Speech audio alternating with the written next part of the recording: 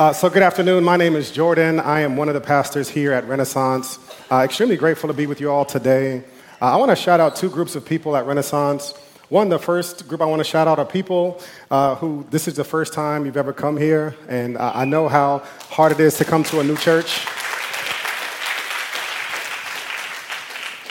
And we hope that you have at least one conversation today at Church and Chill, right outside in the courtyard after, that blesses you, that makes you feel like this is a place you could call home.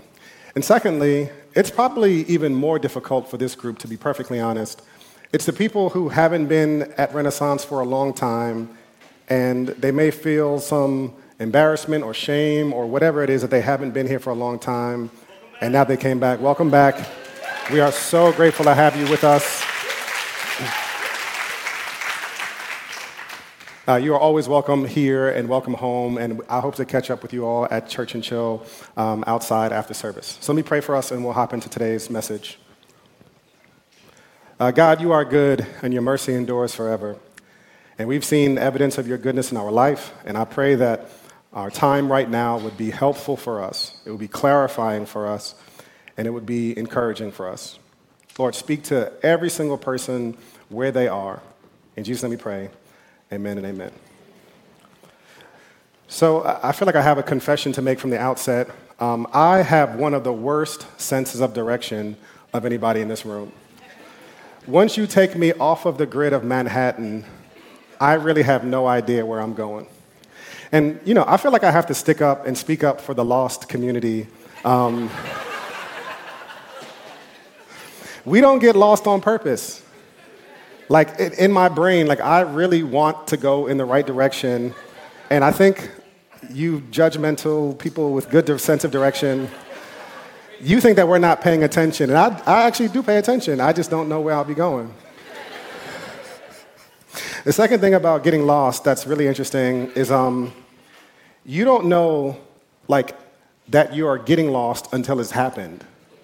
Like, I'm getting lost, and I'm like, oh, yeah, this is definitely the way to go. You don't realize it until it's too late. Like, by the time you're realizing that you're lost, you are already lost. One of the things that's also interesting is it doesn't matter what your intention is, like when you set out to go somewhere. It doesn't matter how much you believe it. It doesn't matter how much your gut says this is the right way to go. Really, the only thing that matters is the direction that you're going in. It's your direction, not your intention or your desire, that determines your destination. It doesn't matter how much you believe it. It doesn't matter how much it feels right in your gut. It's always the direction that you're going in, not your intention, what you wanted to do or didn't want to do, that will determine your destination. Now, this is equally true about life as it is about going to a place that you've never been to before. And my hope for us today is that we clarify some things about the direction that we're actually going into with our life. It's the direction that you're going in, the decisions that you've made and are making that will determine the outcome of your life. So your life is a result of the decisions that you make. Your life will be the result, not of the desires that you have. Many of us have desires for things in our lives, desires for certain types of relationships, for a certain type of spiritual maturity, for a type of community that we want. And it's not the desires that you have that are going to determine it. Really, what's going to determine it are the decisions that you have made and are making. Your life will not be the result of the information that you know. Your life will not be the result of the advice that is given to you. Your life is being shaped and formed by the decisions you make. And so I want to read a portion of Scripture by a man named Paul as we have been journeying through our series on Galatians. And Paul gives this scripture as a father would talk to his children. It is both a warning and it's also an encouragement. Now, very briefly, you have to always be careful if there are people in your lives that claim they love you and will not give you hard truths. They don't really love you. They just love whatever you bring into their life for that moment or that season. But if someone really loves you, they'll give you hard truths. They'll tell you the truth about yourself. You might not want to hear it, but they'll be willing to get in the mess of your life a little bit to challenge you. Also, if people really love you, they won't just berate you or they won't just challenge you. They won't just point out what's wrong. They'll also encourage you. They'll stick with you. They'll want you to have the best of what God has for you in your life. And so this scripture is an example of that. It is both a warning, a really harsh and stern and sober warning, and at the same time, it's also a huge encouragement. So Galatians 6, verses 7 through 10, here's what Paul says to this church that he loves. He says, "Don't be deceived. God is not mocked. For whatever a person sows, he or she will also reap. Because the one who sows to their flesh will reap destruction from the flesh, but the one who sows to the Spirit will reap eternal life from the Spirit. Let us not get tired of doing good, for we will reap at the proper time if we don't give up. Therefore, as we have the opportunity, let us work for the good of all, especially for those who belong to the household of faith." What Paul is basically doing here is talking about another law that exists in our world. It's the law of sowing and reaping. In the same way that gravity is a law, you don't have to believe in it for it to happen. This law of sowing and reaping is equally the way that God has set up his world. You cannot plant tomatoes and expect to get grapes. Paul gives us this pretty stern warning. He says, don't be deceived, my brothers and my sisters. God is not going to be mocked. Whatever you sow, you're going to reap. But Galatians is also a letter about the gospel and this message of what Jesus has done on our behalf. And I feel like there's some confusion, even for me sometimes, about, well, what does it mean that God loves me and Jesus paid the debt for my sins and yet I will reap what I sow? Like, how do you reconcile these two things? I think first and foremost, we need to realize when Paul is talking about here in Galatians 6, it's not that we will undo the gospel. So what Jesus has done on the cross is he has taken away the penalty and the punishment for sin. And so what Paul is talking about is not that we would get punished. Anybody who has placed their faith in Christ, when Jesus went to the cross and said, it is finished, it is finished. There is no punishment happening for our sins. Scripture says that Jesus erased the certificate of debt that stood against us. A couple of weeks ago, we talked about this, that if you were to go to court and there was a matter that had been already marked as fully satisfied, it doesn't even exist on the docket anymore. So you can go to court feeling bad, wanting to apologize, but it doesn't even exist because it has been erased. It has been satisfied. It has been taken off the docket. So the penalty for sin has been erased by Jesus Christ on the cross. And for those who place their faith in Christ, we can cling to his old rugged cross and know that we can stand before God, not based on what we have done, but based on what Christ has done. So what is Paul talking about here? He's not talking about punishment for sin. What he's talking about are the consequences for our actions. And so Paul gives us these warnings, and this doesn't mean that you're no longer a child of God if you're experiencing some of these consequences. It doesn't mean that you're going to go to hell, but it does mean that we will reap what we sow. In our relationships, in our jobs, we will reap what we sow. You know, my kids are asking for a dog now, and we're at that stage where we're in the argument stage. We're probably going to get one like in a couple of years. But right now, I'm like convinced, firm, no, we ain't getting no dog. Mainly because I don't want to wake up and walk a dog. I do love dogs, though, and I grew up with a lot of dogs, and it actually is a sadness that my kids don't know how to navigate around dogs. So whenever my oldest would see a dog, he would just get scared and want to run. And I'm like, my mans, that's the worst thing you can do, because the dog is just going to chase you. And what we've had to do is to teach him to listen to my voice, even when it goes against his own intuition. And if he listens to me, he will have a much better go when he sees a dog on the street. Hopefully, he won't get bit. If he doesn't listen to me, if he does what he wants to do, he's still my son. He's going to be my son that got bit. You know what I'm saying? I'll put the Band-Aid on him. So what Paul is talking about is you are still a child of God, but you and I will reap what we sow. If we ignore the voice of God, if we ignore the commands, the instructions, the wisdom, the love of God in our lives, as God tells us to live, we will reap what we sow. And so I want to highlight three things today from the scripture, the implications that I think will be helpful for us, and we're going to go outside and have a good time at Church and Chill. Number one, we are all susceptible to deception. You are probably most likely to be deceived if you think that you can't be deceived. So Galatians 6 and 7 says this: "Don't be deceived, God is not mocked. For whatever a person sows, he or she will also reap." So what does it mean to be deceived? Deception is to cause to wander off the path. So there's a path that God wants you to take. Deception is about making you wander from that path.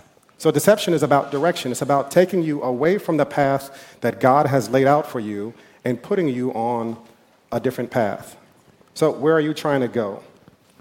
Deception is about taking us off of that. It's about to cause someone to hold a wrong view and thus be mistaken. It's to mislead. And that's a very key part of the definition. It's to be misled. And so years ago when I was in middle school, my boys club team, we had a tournament in Maine.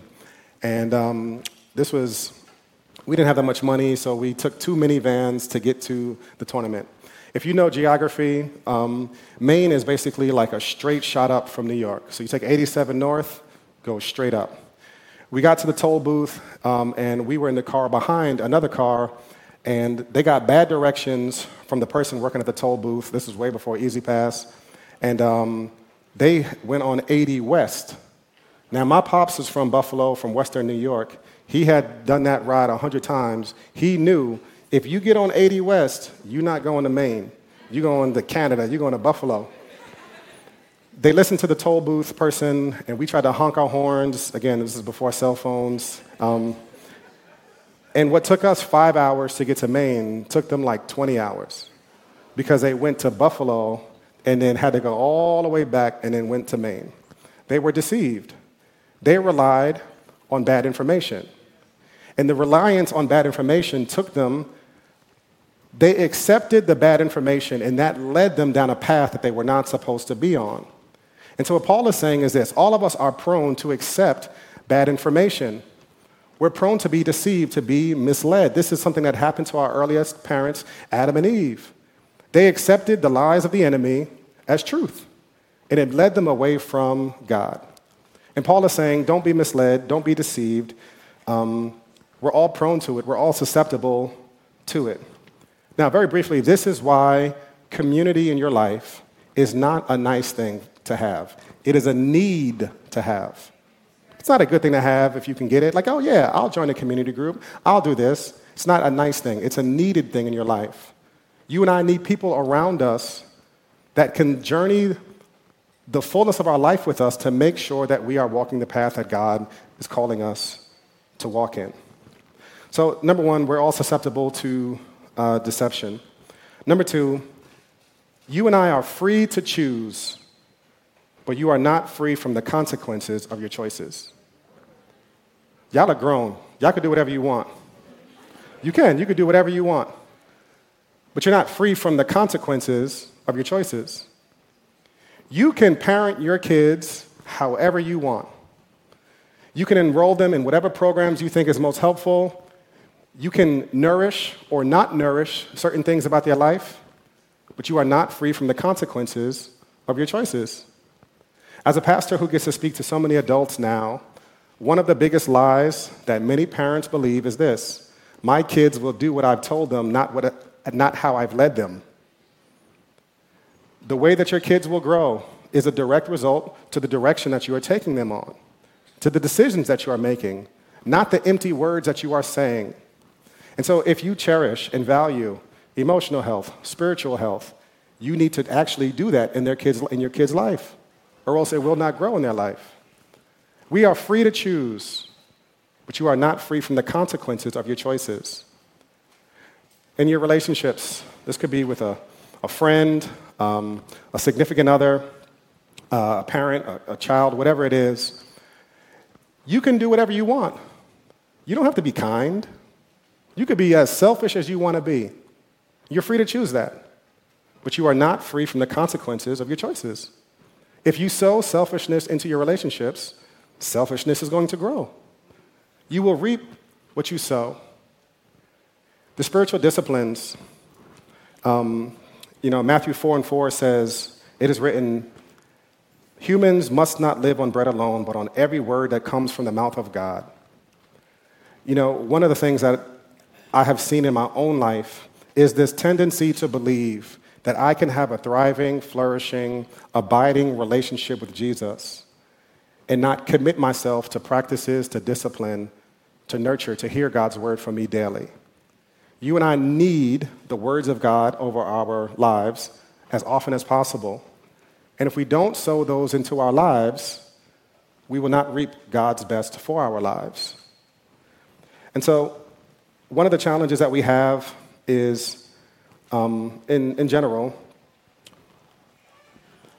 there's a number of reasons why your life might be difficult right now. And I don't want you to think that if your life is difficult, if your life is hard, then it's because you made bad decisions. Some of you are going through the worst time of your life right now, and it has nothing to do with a bad decision you made. For many of us, we just live in a sinful and broken world. Jesus tells us that in this world you will have trials and tribulations, but be of good cheer because I have overcome the world. Some of you right now are going through difficulty and hardship just because this world is sinful and is broken, and that's hard. Others of us are going through difficult times because God uses suffering as one of his tools to mature believers. I wish he didn't. I really do. I wish the tool that God used was more instruction.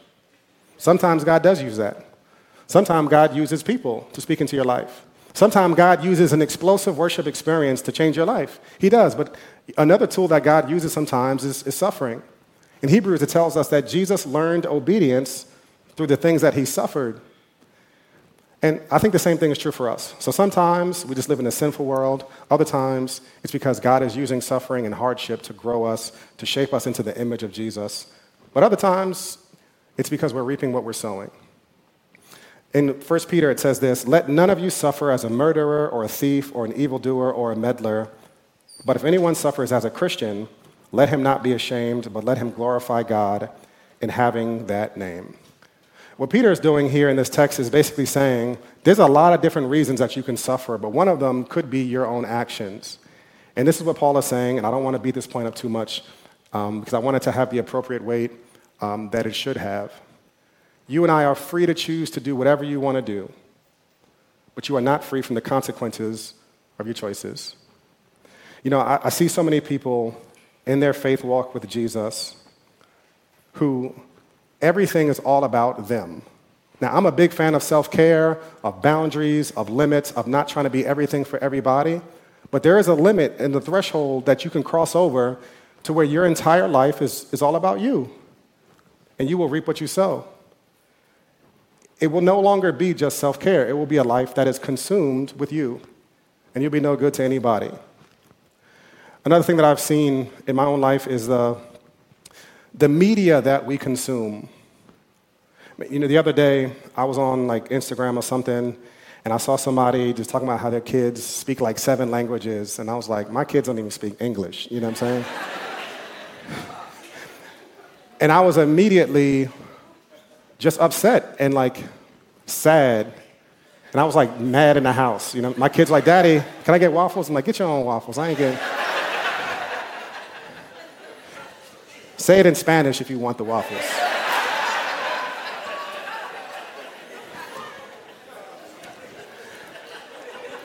And for Jordan Rice, too much media generally leads to the comparison trap, where I fall into the comparison trap over and over again, and it only has 2 outcomes for Jordan. The harvest that I reap is always pride or discontentment.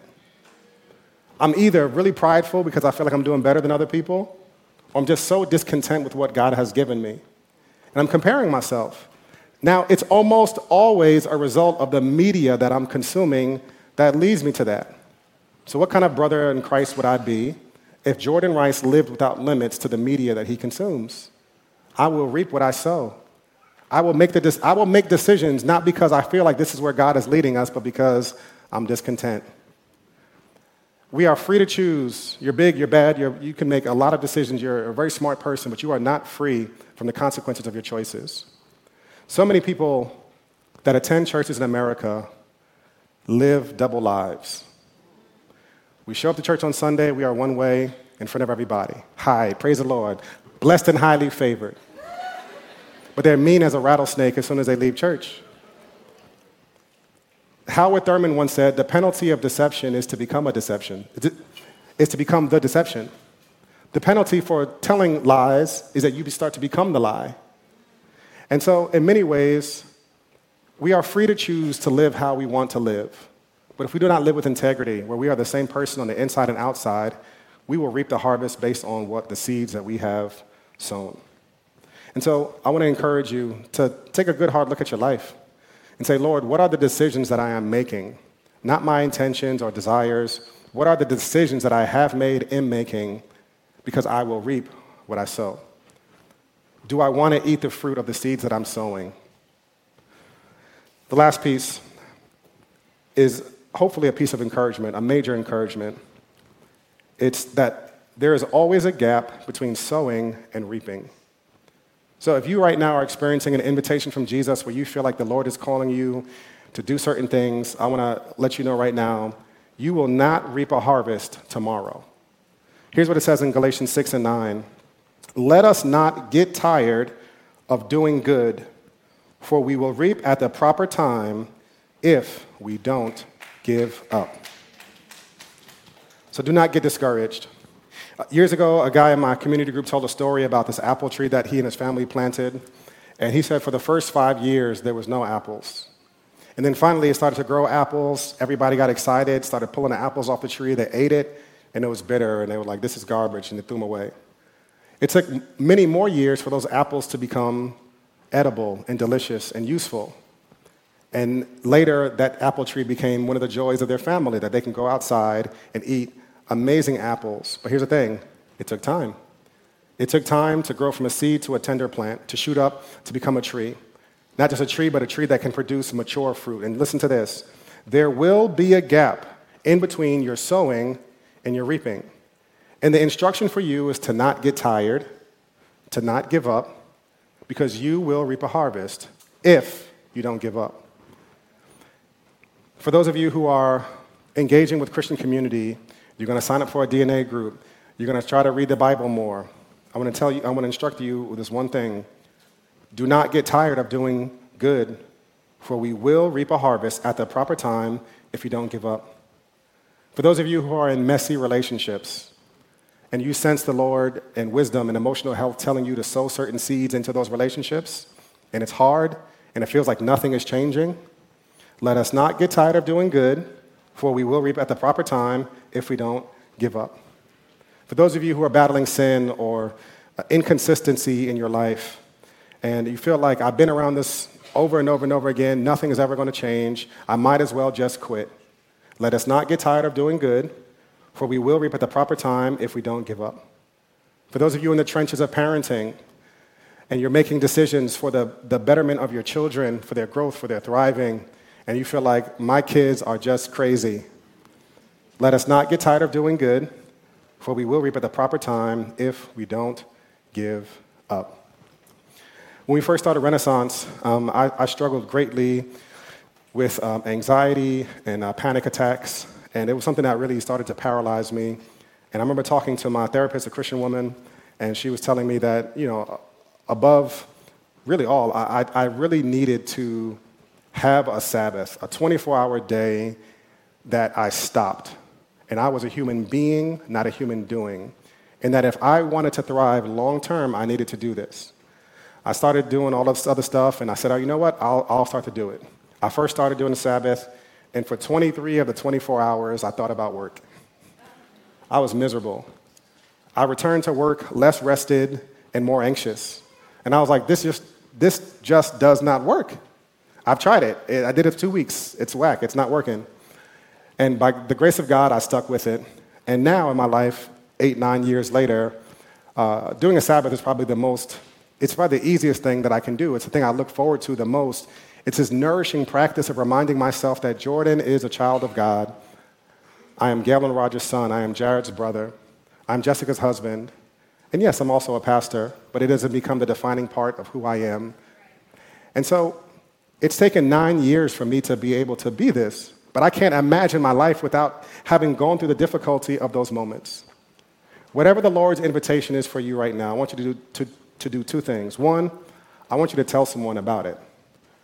So much research says that if you tell someone what you're going to do, someone in this community, for example, your chances of living that out are just so much better. And number two, I want you to remind yourself, commit the scripture to memory, to not get tired of doing good, for we will reap at the proper time if we don't give up. Here's why we can trust that. Because we serve not just the crucified King, but the resurrected Savior in Jesus. And one of the things I love about the resurrection of Jesus is that if he can resurrect from the dead, what can't he do in your life? What limitations is there on Jesus? None. So the resurrected Jesus invites us to follow him and to not get tired of doing good because he's inviting us on this journey with him. He wants good for your life. He wants thriving for your life. He wants the life that you can't even imagine having. He wants that for your life. He wants you to thrive. He wants you to be in good health. He wants so many things for you. He wants you to thrive in your relationships. And God is inviting us to, one, evaluate our decisions, and two, to commit our way to him, to trust him that we will reap a harvest if we don't give up. Let me pray for us. Jesus, you're good, and your mercy endures forever, and we rely on your mercy for us. Lord, I pray for your children just to have an awareness of what the enemy wants to do in our life. He wants to deceive us. He wants us to believe that we can sow one thing and reap another. Jesus, I'm so grateful for this awareness that we get through Scripture today. So I pray that we would be wise in the way that we walk, and I pray that we would have endurance. And even in the moments where we don't have endurance, Lord, I pray that we can borrow it from someone next to us. Bless us. In Jesus' name we pray. Amen.